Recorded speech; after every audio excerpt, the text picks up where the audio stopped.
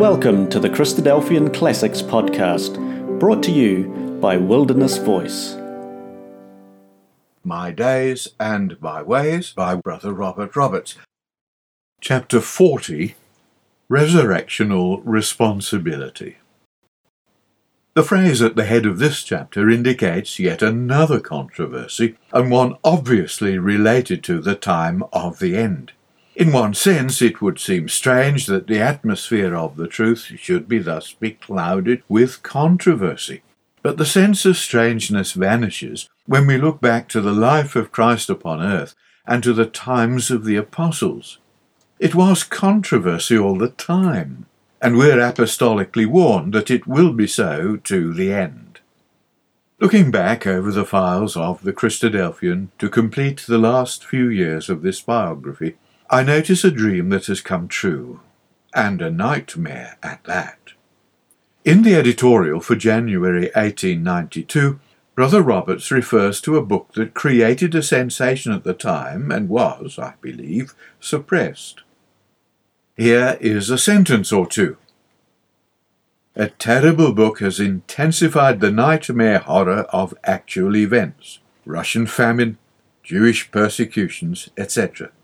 Caesar's column, as the counterpart of Mr. Bellamy's optimistic Looking Backwards, has prepared a wide circle of readers for the most appalling anticipations as to the course of social events, anticipations sufficiently founded on probability to scare sleep from all pillows where the light of the knowledge of the glory of God in the face of Jesus Christ has not yet penetrated to the sleepers.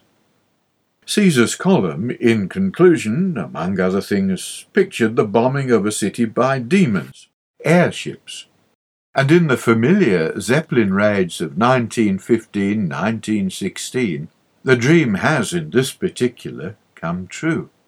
The social revolution remains to be revealed, but everyone can see that it is coming. Well, the time of the dead was to be in a time of trouble such as never was, so that the conditions are favourable.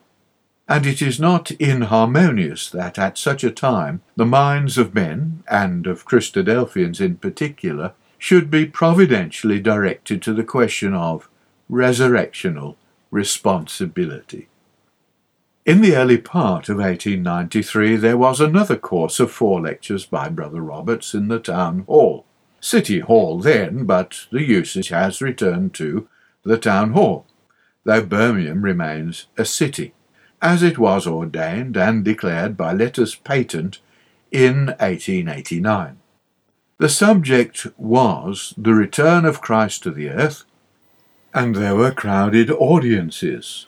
It was Brother Robert's last big testimony in Birmingham, and was a worthy finale.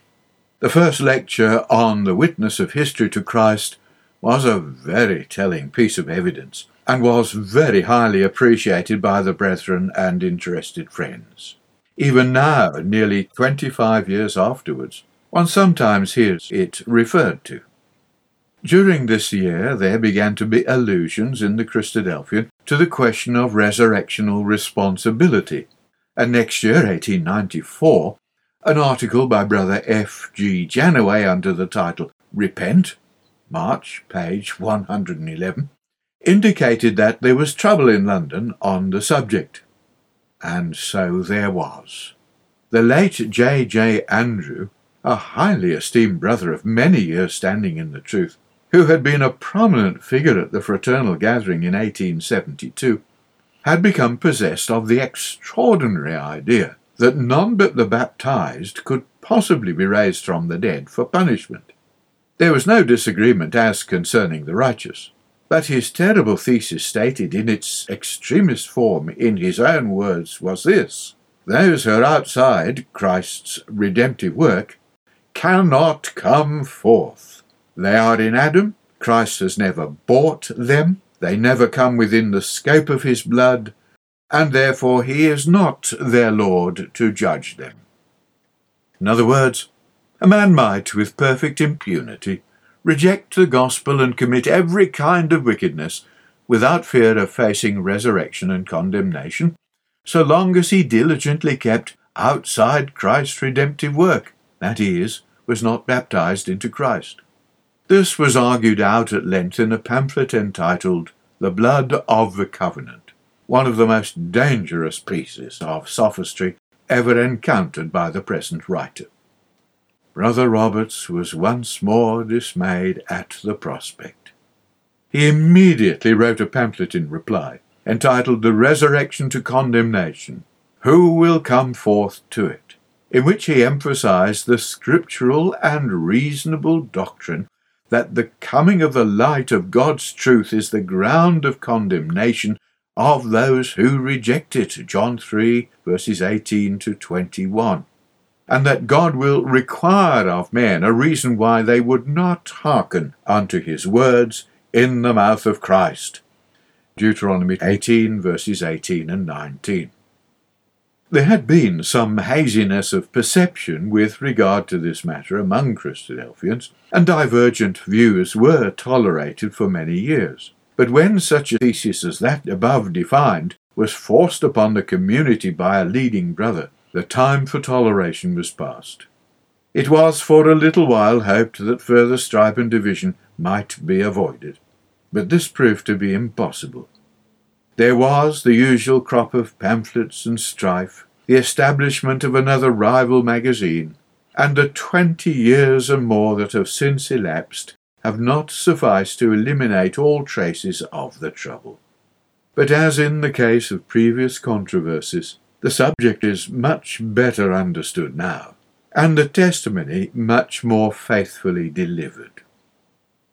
In July this year, 1894, there appeared the first of a series of chapters on the Law of Moses, which proved to be the last work of Brother Roberts.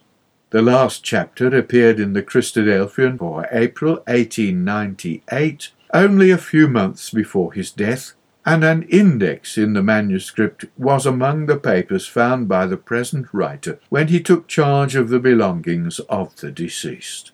The book was published in 1899 and is still in circulation. Thus the stress of controversy and other very adverse circumstances did not fatally obstruct the work of the truth, but the last few years of our author's life must have been an arduous and sorrowful experience.